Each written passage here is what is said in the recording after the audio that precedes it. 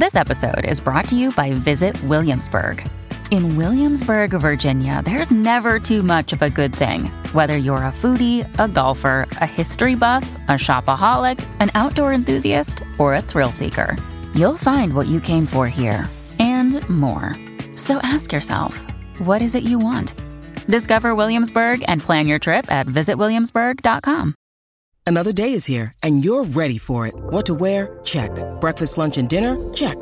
Planning for what's next and how to save for it? That's where Bank of America can help. For your financial to-dos, Bank of America has experts ready to help get you closer to your goals. Get started at one of our local financial centers or 24/7 in our mobile banking app. Find a location near you at bankofamerica.com/talktous. What would you like the power to do? Mobile banking requires downloading the app and is only available for select devices. Message and data rates may apply. Bank of America N.A., member FDIC. When you need mealtime inspiration, it's worth shopping Kroger, where you'll find over 30,000 mouth-watering choices that excite your inner foodie. And no matter what tasty choice you make, you'll enjoy our everyday low prices, plus extra ways to save, like digital coupons worth over $600 each week. You can also save up to $1 off per gallon at the pump with fuel points. More savings and more inspiring flavors make shopping Kroger worth it every time. Kroger, fresh for everyone. Fuel restrictions apply.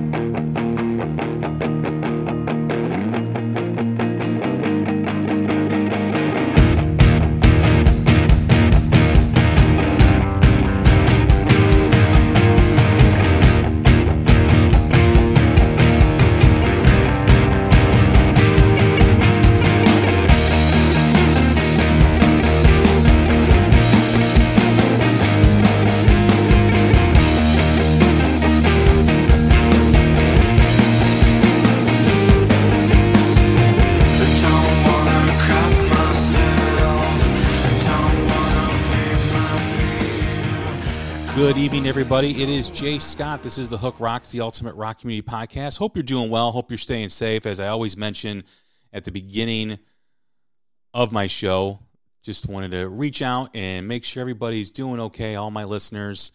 I know there's a lot of stuff going on out there all over the world, and hopefully we can start moving forward and start putting a lot of this stuff behind us.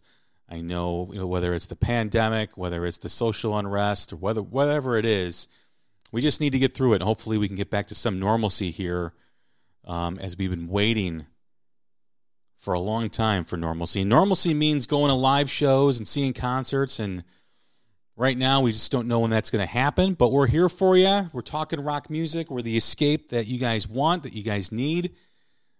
Always a pleasure to talk about rock and roll topics and have the discussions and interviews. And my latest guest hails from Ireland.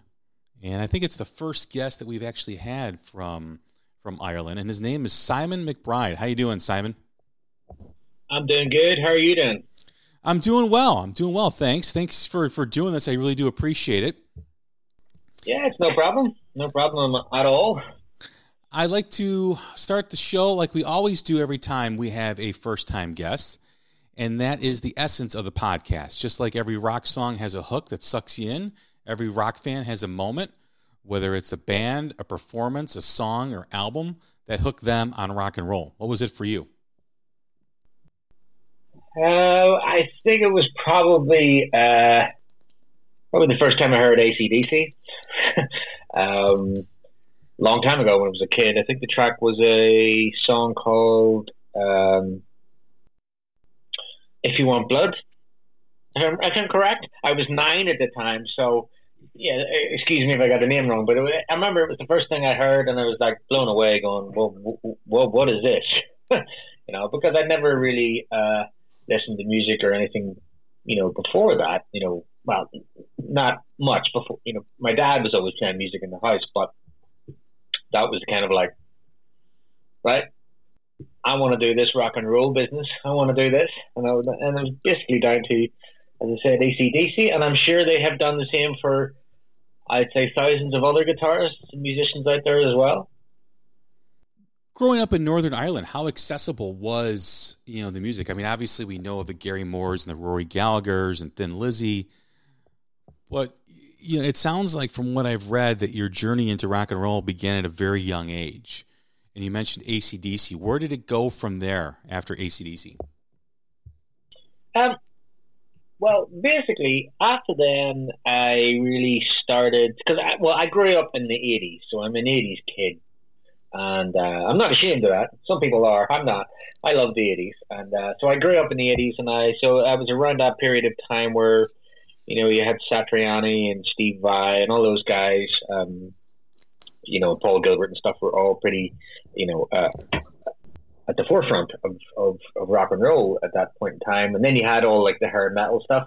And for me, so for me as a learner, learning guitar, learning how to play, from those guys was a big asset to me because, they were incredible players, not only technically, but, creative as well. And so it was good for me to learn from those guys. And I wouldn't be able to do what I do today if I didn't learn from, say, a lot of the 80s guys or even a lot of that, hair metal, as they call, because musically it was all great. Technically it was all great. And it led me down to do, what did I do after that? Well, for me personally, I was kind of a very young kid. I was 9 or 10, but I was a very fast learner, to be honest. I think by the age of 11, I was on a television show playing like Van Halen's Eruption, and I did various other television shows after that. I was kind of like this. I was kind of like a novelty in a way, but whatever. I was a kid, and I just, all I wanted to do was play guitar. And then I think when I was about 15, I won the it was like the UK Guitarist of the Year, which was great for a 15-year-old kid. So I was pretty fortunate to be very quick at picking up, the guitar. So, and then I went on to do stuff like my first band that I played with was a band called Sweet Savage, which were kind of a British kind of heavy metal band from Ireland. And I was 16 at the time, I think, and I did a couple of albums with them and started touring and things. Then I did that for a few years, and then I went completely left field, and I joined a guy called Andrew Strong, and I don't know whether you remember, there was a movie out a long time ago called The Commitments. It was a big movie about soul music and stuff, but Andrew was the lead singer in the movie, and it was him singing all the parts on the actual soundtrack. Anyway, and he was only 16 at the time, so I played with him for a long, long time. I think it was about 6-7 years, and then I'd had enough of doing that, and I just started to do my own thing when I come back. I just decided I wanted to see what comes out, try a few different things, and that's what happened. I started doing my own stuff, and it just all kind of spiraled from there. From doing clinics with PRS guitars, and that's kind of how I met Don Airy, and then went on to play with Ian Gillan and stuff, but still doing my own thing a lot of the time. So, and in between all of that, I've done lots of different session stuff for different people and that. So, which is it's hard to name a lot of those people, but yeah, so it's brought me right up to where I am now, doing my own thing still. And I'm not touring right now, which is not ideal, but sure. It's 2020. It's the year we hope to forget. Yes. We don't want to. There's not going to be any great moments in 2020 when we look back. No, I think there will be. I think it'll be the end of 2020. That'll be a great moment. Yeah. Right. Absolutely. Now, was it the moment when you picked up a guitar? Was that also the moment that you wanted to be on stage? I mean, where was that evolution for you from hearing AC/DC to picking up the guitar to wanting to be on stage and wanting to play for people? To be honest, at that young age, I never really thought about it being on stage. I just wanted, I just kind of fell in love with the instrument, and that was it. And I didn't really care about playing on stage. Obviously, from watching AC/DC, it was all, well, you know what AC/DC is like. It's a big live act, and, it's big show and stuff. And I thought this was amazing. And I wanted to do that someday, but I never really thought about it at that young age. It was only really till I started, it was my dad, I think, started bringing me out to, local pubs and stuff where there was rock bands playing, and I used to get up and guest. And I think it's since I got that, and then, having the response from people, applauding, when you're a young kid, it's all very overwhelming. But I always say it's like a drug. Once you start, it's very hard to stop. And that was me started, basically. Once I got, on stage, it was like, it's very hard to get me off it now. It's where I love to be, is playing on stage. If I'm not in the studio,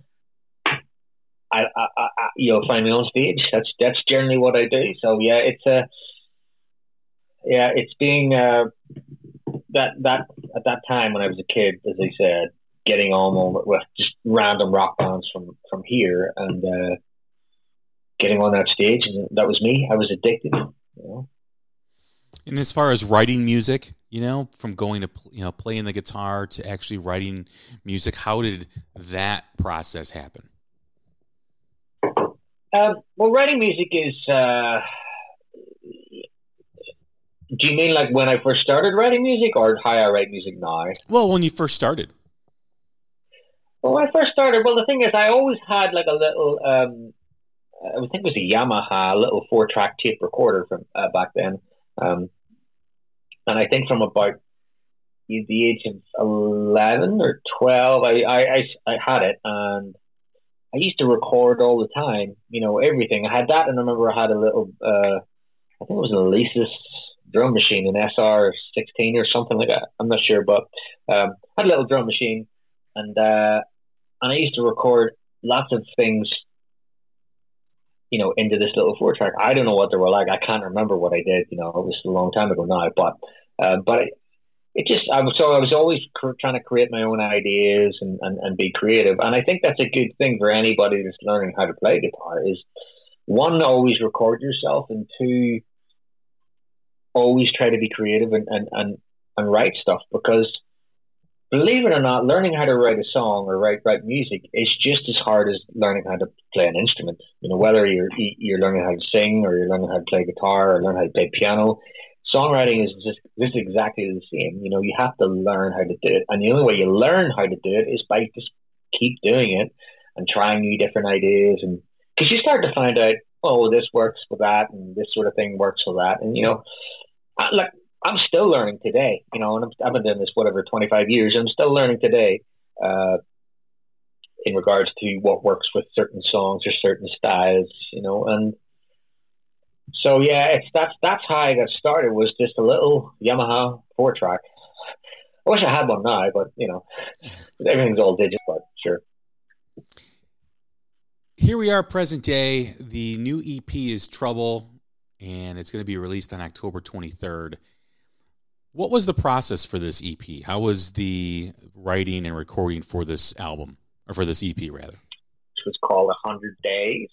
Yeah, no problem. So the EP, this is the third EP. So there was an EP before this, which was called 100 Days. Then there was an EP before that called Show Me How to Love. Now the EPs, to be honest, were never actually really to be released. They were kind of more of just a background promotional thing. But myself and the record company agreed to just release them anyway. So they are all part of an album which is going to be out next year. So like Trouble, 100 Days, and Show Me How to Love, they're all my own songs, so they will be on the album which will be out next year sometime. So, but the process for all the EPs was each EP has an original song, 2 covers, and a live song. So I'll start with the live songs. I'll go backwards. The live songs all start. We did them in one session in I say live. It was live in Chameleon Studios in Hamburg. It's a big, famous, iconic studio in Hamburg. You know, you have to think, like, I think the Beatles recorded there, and Tina Turner, and you know, all lots of big, you know, big names. So it's a huge studio. So we just went in, plugged in, and we recorded. Basically, my whole set. I was in the middle of a tour, I think, at the time, and then we just recorded that. I went in and just nailed them down, done.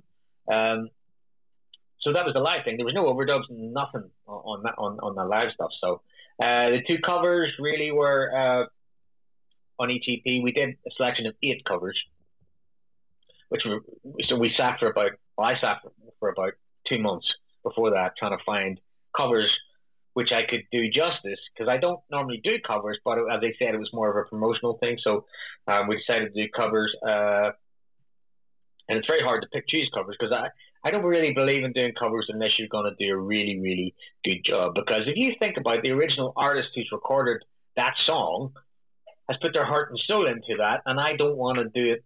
I don't want to do bad by it. You know, I want to do it, if not as good as the original or better. You know, I don't know. It's so. But anyway, we chose all the 8 songs, and then so the 8 covers which weren't recorded, we went into Chameleon Studios, to one of the smaller studios in it, and we spent a week and we recorded those. Everything was all done.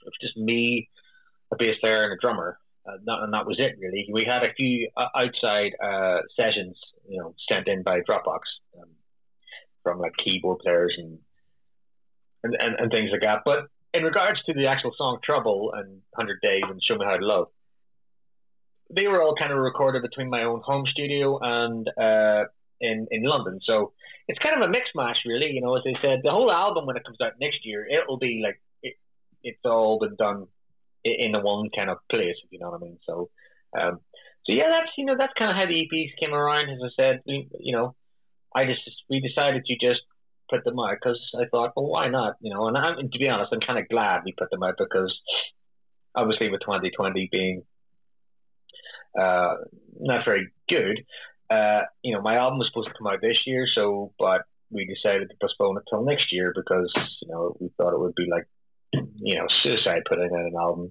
this year unless you're a big artist, you know what I mean. So I've talked to a lot of musicians who have dealt with the same dilemma that you have. You know, do I release an album, or how do I keep myself in front of people when nothing's really going on and people are sitting at home? You know, a lot of people have done the same thing that you have. A lot of bands and artists have released EPs, kind of like a teaser of what's to come on the album that they're going to release now in 2021. When you decided to do that, what was that thought process of releasing that EP? Is it kind of similar to what everybody else was seeing? Hey, I want to stay in front of people, but I don't want to release all of it because I can't really tour on it. What was your thoughts on that? Yeah, well, that pretty much exactly the same. You know, I just wanted to keep, you know, with today's industry the way it is, it's there's so many artists out there, and you know, if you're not keeping your name in the frame the whole time, you can quite easily get forgot about. So that was basically what I wanted to do with the EPs. I wanted to just keep my name out there, you know, and just putting some songs out here and there, and that was the idea. You know, and plus it's also good for me just to gauge, you know, how well I think the album will go, you know, in regards to what people's response are to the EPs, because essentially, you know, one track of each of the EPs is from the album. So, but yeah, it's you know, you know, a lot of bands, as you say, yes, are doing the same thing. They're all postponing it until next year because, you know, the only way, you know, well, it's the standard rule. You release an album, you tour it. That's it. No, so if you release an album, you don't tour it. It's like, well, you kind of say to yourself, what's the point? Because, and you know, how do you know, and unfortunately, a lot of it all comes down to the finance of everything as well. Because, you know, as musicians, we can't just keep creating music and not receive any sort of, you know, return from it, because it's like, we can't afford to keep doing it. And that's unfortunately that's the way it is these days. It's great that we have Spotify and Apple Music and all that stuff, and it's a really, really cool way to get music instantly. But for musicians, it's all about the touring, because that's, as I said, it really does boil down to finance, and that's where musicians can stay alive and still keep creating music, is by touring, because there's no other income anymore. In the 70s and 80s, you could take a year off touring, no problem, and just live off your royalties from your album sales or whatever. But yeah, it's not like that anymore. But sure, whatever. But the important thing is not to get caught up in it. It's just go, okay, well, let's just roll with it and work with it, and it is the way of the modern world, and we just have to deal with it. So, but yeah, it's frustrating because I wanted to release it this year, but I'm glad it didn't, because nothing's happened at all this year. So it's kind of, it would have been pointless. You mentioned about having to put out music to stay in front of people, and you just talked about how back in the 70s and 80s, you could take your time and you could write an album. How do you feel about that change? Now you've got to almost force out music to stay in front of people. Does it cause you to, kind of try to force that creativity? And what's that process for you of getting in that cycle? Because it almost has to be done by everybody. Release an album, tour, release a single, keep touring, release another single, keep touring, release an album, tour, and so on. How do you feel? Do you feel that it maybe waters down the music, or what? Because people can't really develop maybe something that they really want to do, or does it matter? Is it just the way it is right now, so you just have to adapt? I think we just have to adapt. I don't think it really matters. I think if you ask me personally, I believe that if you said to me, okay, you're going to tour, write, record an album, tour, write, record an album, tour, write, record an album, 4 or 5 times in 1 year, I'd be going, great, I'm completely happy with that, because, if you're a musician, it's just like, our happy places are recording, writing music, or touring places, touring around the world and stuff. So for me, I try to write something every day, so I don't think music will be forced, or it's not as if you will release anything that's not great. If you're writing music all the time, yeah, you will have a certain amount of songs which will not make the cut or whatever. But, I think years ago when they used to go and record, I don't know, maybe like 30 songs and then pick from the best. I think you just have to do all that pre-production work now. You you say to yourself, okay, I can't go in and record 30 songs because I'd have to, get a massive loan to pay that. So you have to just streamline it now and go, before you even think about going to the studio, okay, what are my 10 or 12 songs that I want to put on an album? That's it, done. And you have to kind of go in and try and do it quickly as possible. Or you can do what a lot of people do these days, is you record it at home, because, with modern technology, it's very easy now to, anybody has a computer and an interface, so you can record stuff, and which is great. It's not so good for the big studios, but it's great for the normal musician. So, but I don't think it really makes any difference to the song process. I think, to be honest, a lot of bands from the 70s probably just milked it. They were just too busy partying, I think, and going into writing another album is like, we'll do that next year. So. But that's what I said. You could take time off, but sometimes I think when you're on a roll with writing music and you take 6 months off, you kind of lose it a little bit. It's like playing a guitar or playing an instrument for 6 months or all your life. Take 6 months off, you pick it up again. It's like, oh, this feels a bit strange. So. It's the same with writing music. As I said before, it's like it's an instrument, writing music. So I think the more you write, the better and better you get. you know. So as you can hear, there's lots of great music out there that's being released all the time. And I think with the likes of Apple Music and Spotify, people can hear it. You know, it's not necessarily put in your face the way it was years ago by the big radio stations and stuff. But nowadays, it's very easy for people to get their music out there. You know, you mentioned kind of being on a roll and kind of finding your groove when you're writing music and touring, because that's what the standard is now. Did the effects of COVID and being locked up and kind of not locked up, but on lockdown affect your creativity, affect that role that you were on? I mean, you know, a lot of people have said that, you know, when they're doing the same thing every day and they're not really experiencing life, that it affects their creativity. There's others that say it didn't. Where do you fall under that? To be honest, I can honestly say my creativity has probably got a hell of a lot better because I'm doing it all the time. No, I'm doing it every day of the week, pretty much. So as I said, if you keep doing something, you get better at it. You know, a lot of it is down. A lot of creativity for certain people comes down to life experience and how they feel and how they write a song. But you know, you got to think about it this way too. A lot of songs that are written in the past, a lot of great songs, were never about. They were never true stories, if you know what I mean. It wasn't written about a certain thing. It was just, you know, people make stuff up in their heads, you know, make up little stories or whatever, and they write about it. Or they're, you know, you can gain inspiration from, like, I don't know, reading a newspaper. Or, you know, you could write a song about how crap the world is right now if you wanted. You know, so for me, I've actually took used to the time being here and just been writing a lot of stuff. Like I wrote a whole instrumental album myself, and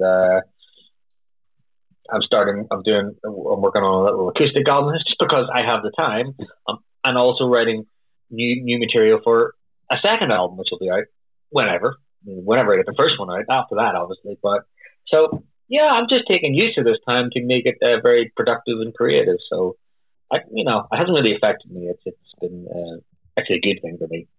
Because most of the time I would have been touring, and when you're on the road trying to write songs while you're on the road, it's quite difficult.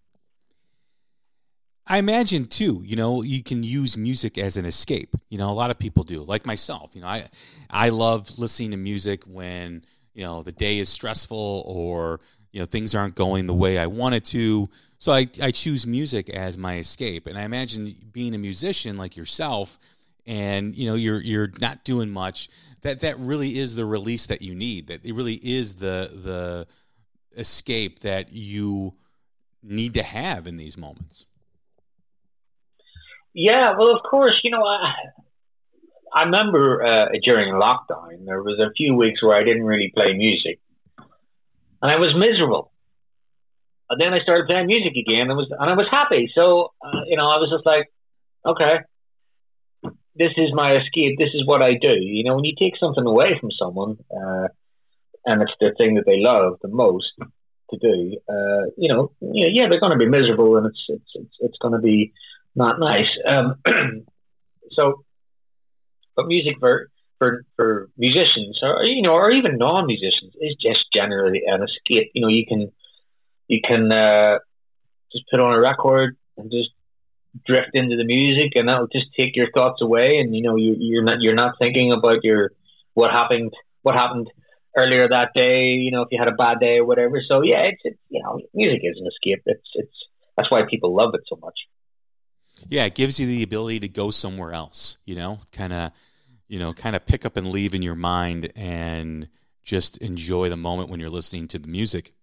And especially, you know, if times are tough, or like we've all been dealing with this moment, you know, this COVID-19 and the moments that we've had during this, it's been tough for a lot of people. And, you know, whether you turn to reading a book or listening to music, people need that outlet for them to survive. You know, there's, you know, when you're doing the same thing all the time and you're locked up in your house and you're not doing much and you're, you know, looking out the same window, and it's just, you know, like, what do I need? And a lot of people turn to music, and that's what the beauty is of it.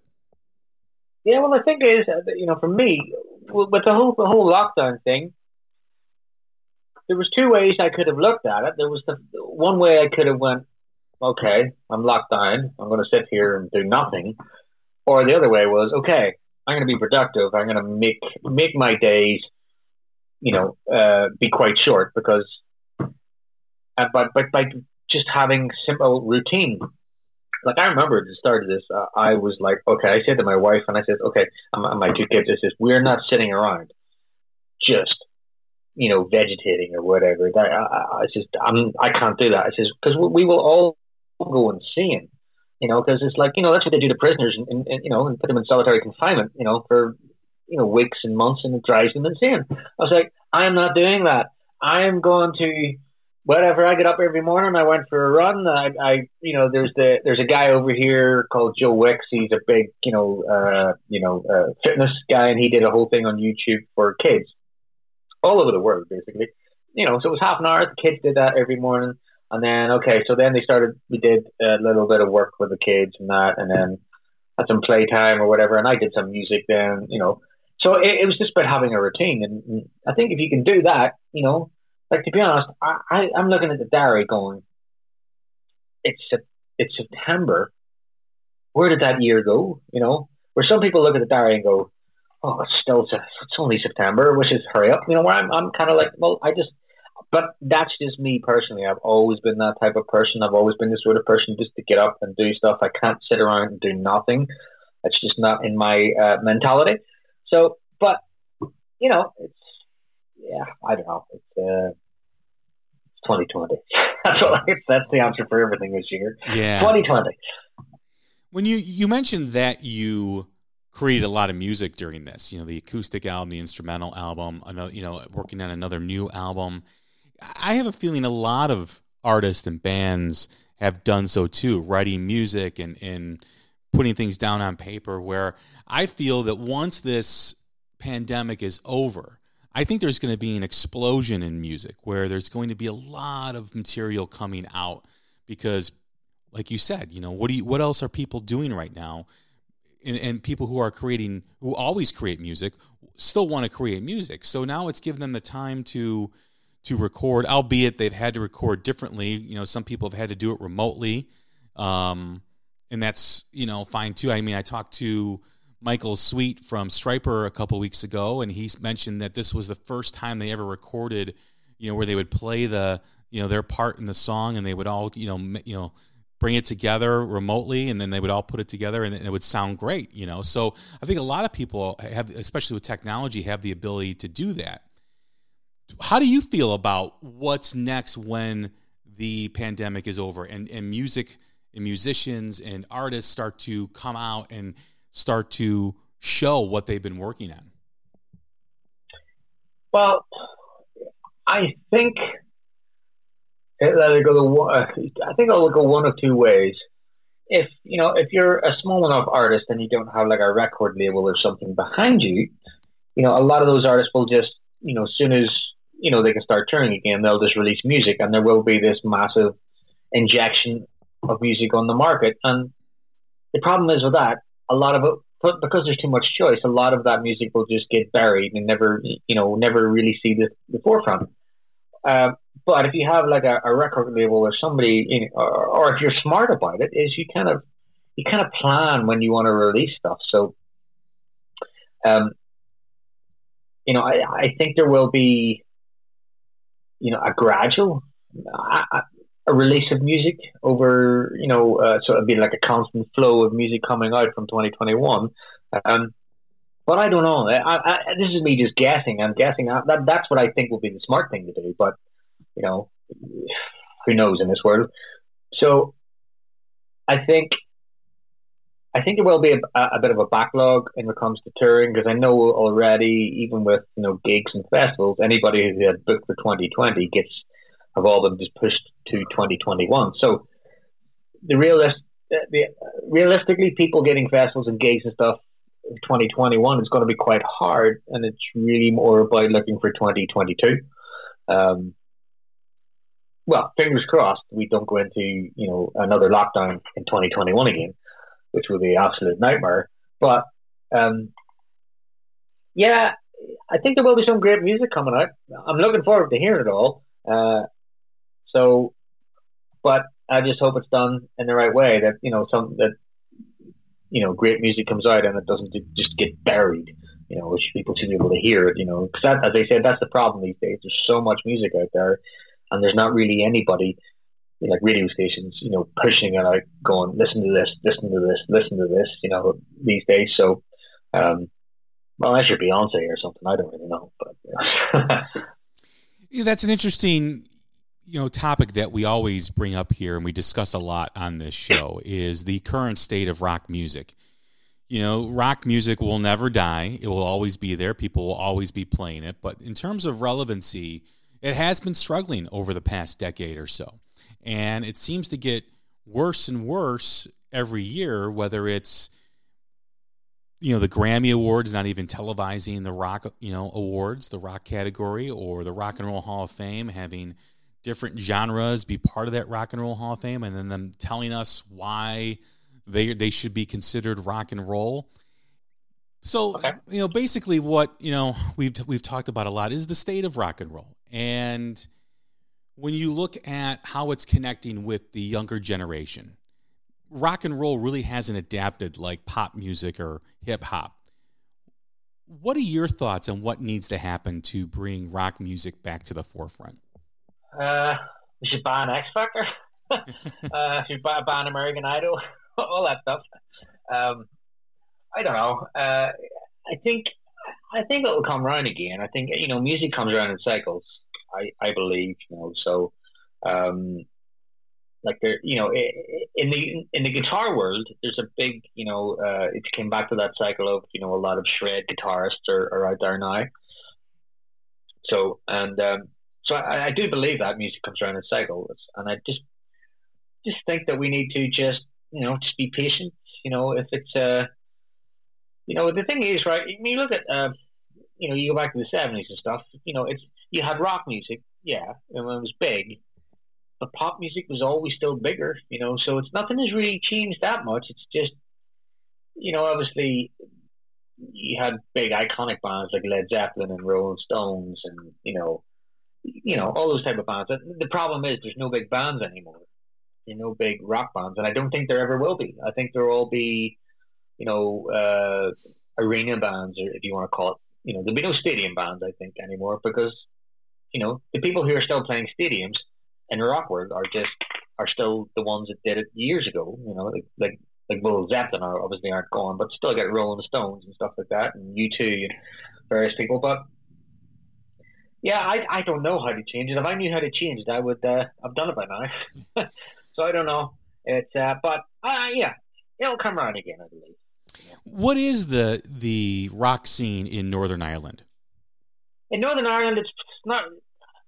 A lot of the stuff I do is outside Ireland, because Ireland is pretty much, it's an indie scene. The music scene is quite big in here, but it's not for me. For me, the music scene it doesn't really support what I do. It's more singer-songwriter or that indie vibe, so that's pretty much it. And that's why, I could probably count in one hand the amount of gigs I've done in Ireland in the last 20 years, so everything. I live here, but if I want to go, if I'm doing something, I usually have to get on a plane, to do it. So, but yeah, it's Ireland is but it's always been the same that way. You look at other acts like Gary Moore. He made it quite big. He left because it's different period of time. Then we didn't have all the flights and didn't have internet and all that stuff. So if you wanted to do something, you had to move to a big city like London or something. So Gary Moore left. Rory Gallagher, he left too. U2, they left as well. And but times are different these days. I'm talking to you, and you're the other side of you're in the US right now, and I'm over here, and we're having a chat. That wasn't possible back then. So, but yeah, it almost seems like the rock scene itself has become global, whereas it was very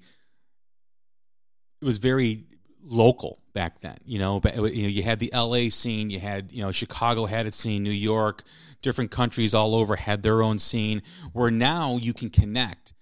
I can connect with someone like Simon McBride, in your music, whereas maybe years ago and decades before us, it would have been more difficult for me to access your music.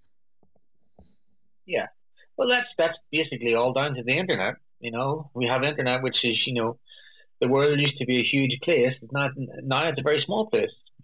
Everything's connected. We can do whatever we can think of, really, and that's just the advancement of technology, really. So, yeah, I mean, there's always some good and there's always some bad and whatever comes about with technology. But that's fascinating for me that, years ago, like, there's some bands that I would never have heard of because just the way things were, and you didn't have the access to them, whereas now you can hop on the internet and you can, in the matter of 10 minutes, discover 20 new bands and 20 new artists. Yeah, I remember my dad telling me that he had to go into the local record store, years ago when I think it was 9 or 10 or whatever, and he had to order like the new Led Zeppelin album or something, or and you had to wait for several weeks for it to be imported in from maybe the US or wherever, So whereas now it's like you just hit one button on your computer and you've got it, So it's but as you said, it's the old yin and yang thing. It's good and it's bad and everything. Right. That's so true. I mean, you talk about social media. It gives you it's great that you can connect with anybody, but you also kind of isolate yourself. But that's a different topic for, a different time. The other thing about music is how it's become so digital that people, artists, bands are not releasing the physical copy anymore. They're completely foregoing that. What are your thoughts on that? Well, digital thing is, it's convenient. That's basically what I think about it. It's convenient. I would still prefer to listen to CDs, if they were available. Excuse me, because sound quality is better. It's full quality. When you listen to a CD, and it's whereas digital stuff, a lot of people are listening to it on their iPhone or whatever phone or their tablet, they're listening to on, and it's. It's a tiny little speaker, so you don't really capture the full thing of whatever that band was trying to create at the time, And I know this because I sit in the studio every day. When I hear stuff and I hear it full quality, and I can hear what's going on, I can hear the vibe, I can hear the bass, I can hear everything, and then you play it on a little Bose speaker, and it's like, oh, okay. Doesn't sound that good. So it's a different way of thinking. Music is engineered differently these days for digital. Everything's compressed to the max. Because for playing stuff on little small speakers, it's like you need to compress the life out of it to get anybody to hear bass or stuff on it. So, and again, it boils down to the old, as I said before, the finance thing. If we still had CDs, musicians should still be making money from their albums and stuff, whereas digital is kind of get rid of that. So it's good that we have it, but it's bad that we have it as well. So it also affects the way you connect with music. Back in the 70s and the 80s, you had the physical copy. You sat with the album for a longer time than you do now. And you had it, you could touch it, you could feel it, you could see the cover art, you could read the liner notes, you had an experience.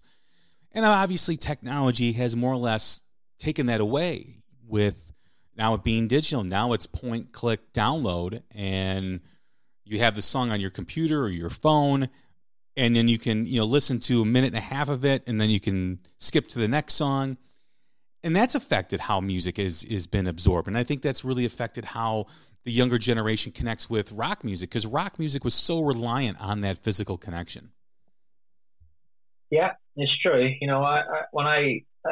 well, maybe that's why vinyl has kind of made a little bit of a comeback, because it's that whole thing.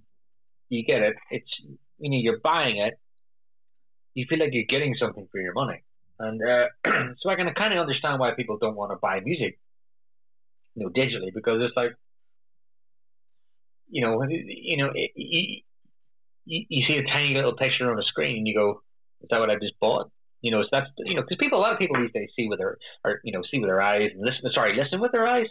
It's like they want to feel like they have something, But if you buy a vinyl and there's pictures and there's notes and you want to find out who played on it and stuff, it's all there, and you go, I have got something for this, But yeah, it's a strange one. Digital is I don't know. It's convenient, So it's I guess that's where I lie with that. Yeah, it's convenient and it's easy, like it's easy just to have 4,000 songs on your computer and you can have everything that you want. And it's, but again, like I always say, I miss that physical connection. I miss going to that record store, seeing the album cover, going, wow, this looks really cool. I can't wait to get home and listen to it. And then, you'd sit with an album for a few weeks. It wouldn't be, you buy the album on Friday and by Monday you were on to something else, which is the way society is right now. I mean, you release a single on a Friday and by Monday next week, the listener wants something different. That's just the way we've been programmed now. Yeah, well, the thing is, years ago, music was the forefront for most people's lives because we didn't have lots of video games and internet and all that stuff. So nowadays, there's just too much options. We have lots of things we could be doing apart from listening to music. So I think there's that certain element of it. And, again, you can't really fault that because that's just, evolution really in regards to technology. The thing is with listening to digital stuff, it's like with people, you nearly have to impress people within the first 30 seconds or they'll skip, which is, there's some songs you can't, if it's any longer than 3 minutes, people are like, skip, or it's like I follow the Instagram thing, right? 60 seconds. The reason it's 60 seconds because people's attention span these days is 60 seconds. Done. Yeah. And then they have to move on to something else. A lot of people don't even get to the full 60 seconds on a video thing on Instagram. It's just literally, first 10 seconds and then move on. So, and I think that's the way the music's going, unfortunately.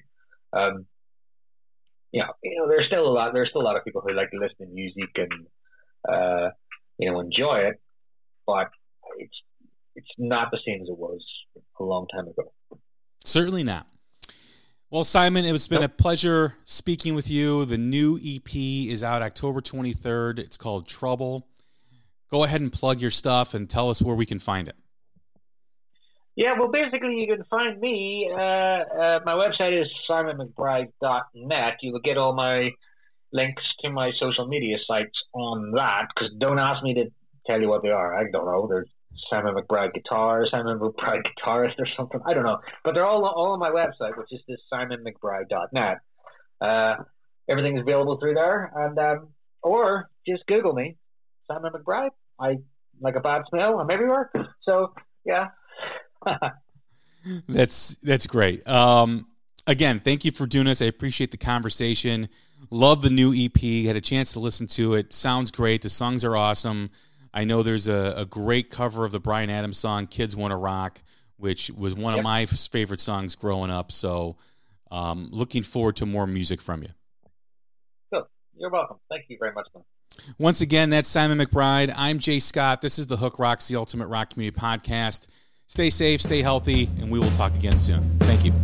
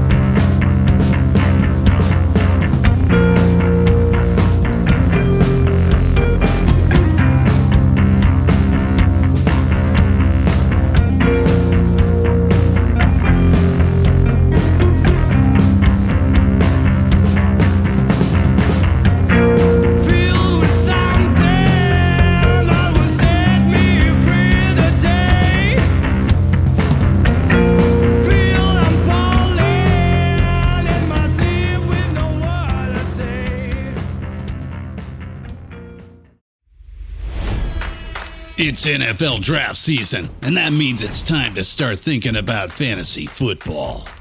FantasyPoints.com features industry-leading experts and prognosticators using proprietary hand-charted data to help you score more fantasy points. FantasyPoints.com is the place to go for whatever kind of fantasy football you play. Whether you play fantasy football, daily fantasy sports, or do a little bit of everything, Fantasy Points has the meticulously researched content to guide you to victory. And why wait for the fall? Fantasy Points also covers the new spring football league, the UFL. Join the guru, John Hansen, Scott Barrett, Joe Dolan, and other massive names in the fantasy football universe with an exclusive offer. Use code Pantheon for 15% off any Fantasy Points package, including the all-in package, with access to every article, tool, and data nugget that Fantasy Points has to offer. That's FantasyPoints.com and code Pantheon for 15% off at Fantasy Points. FantasyPoints.com, code Pantheon. Score more fantasy points.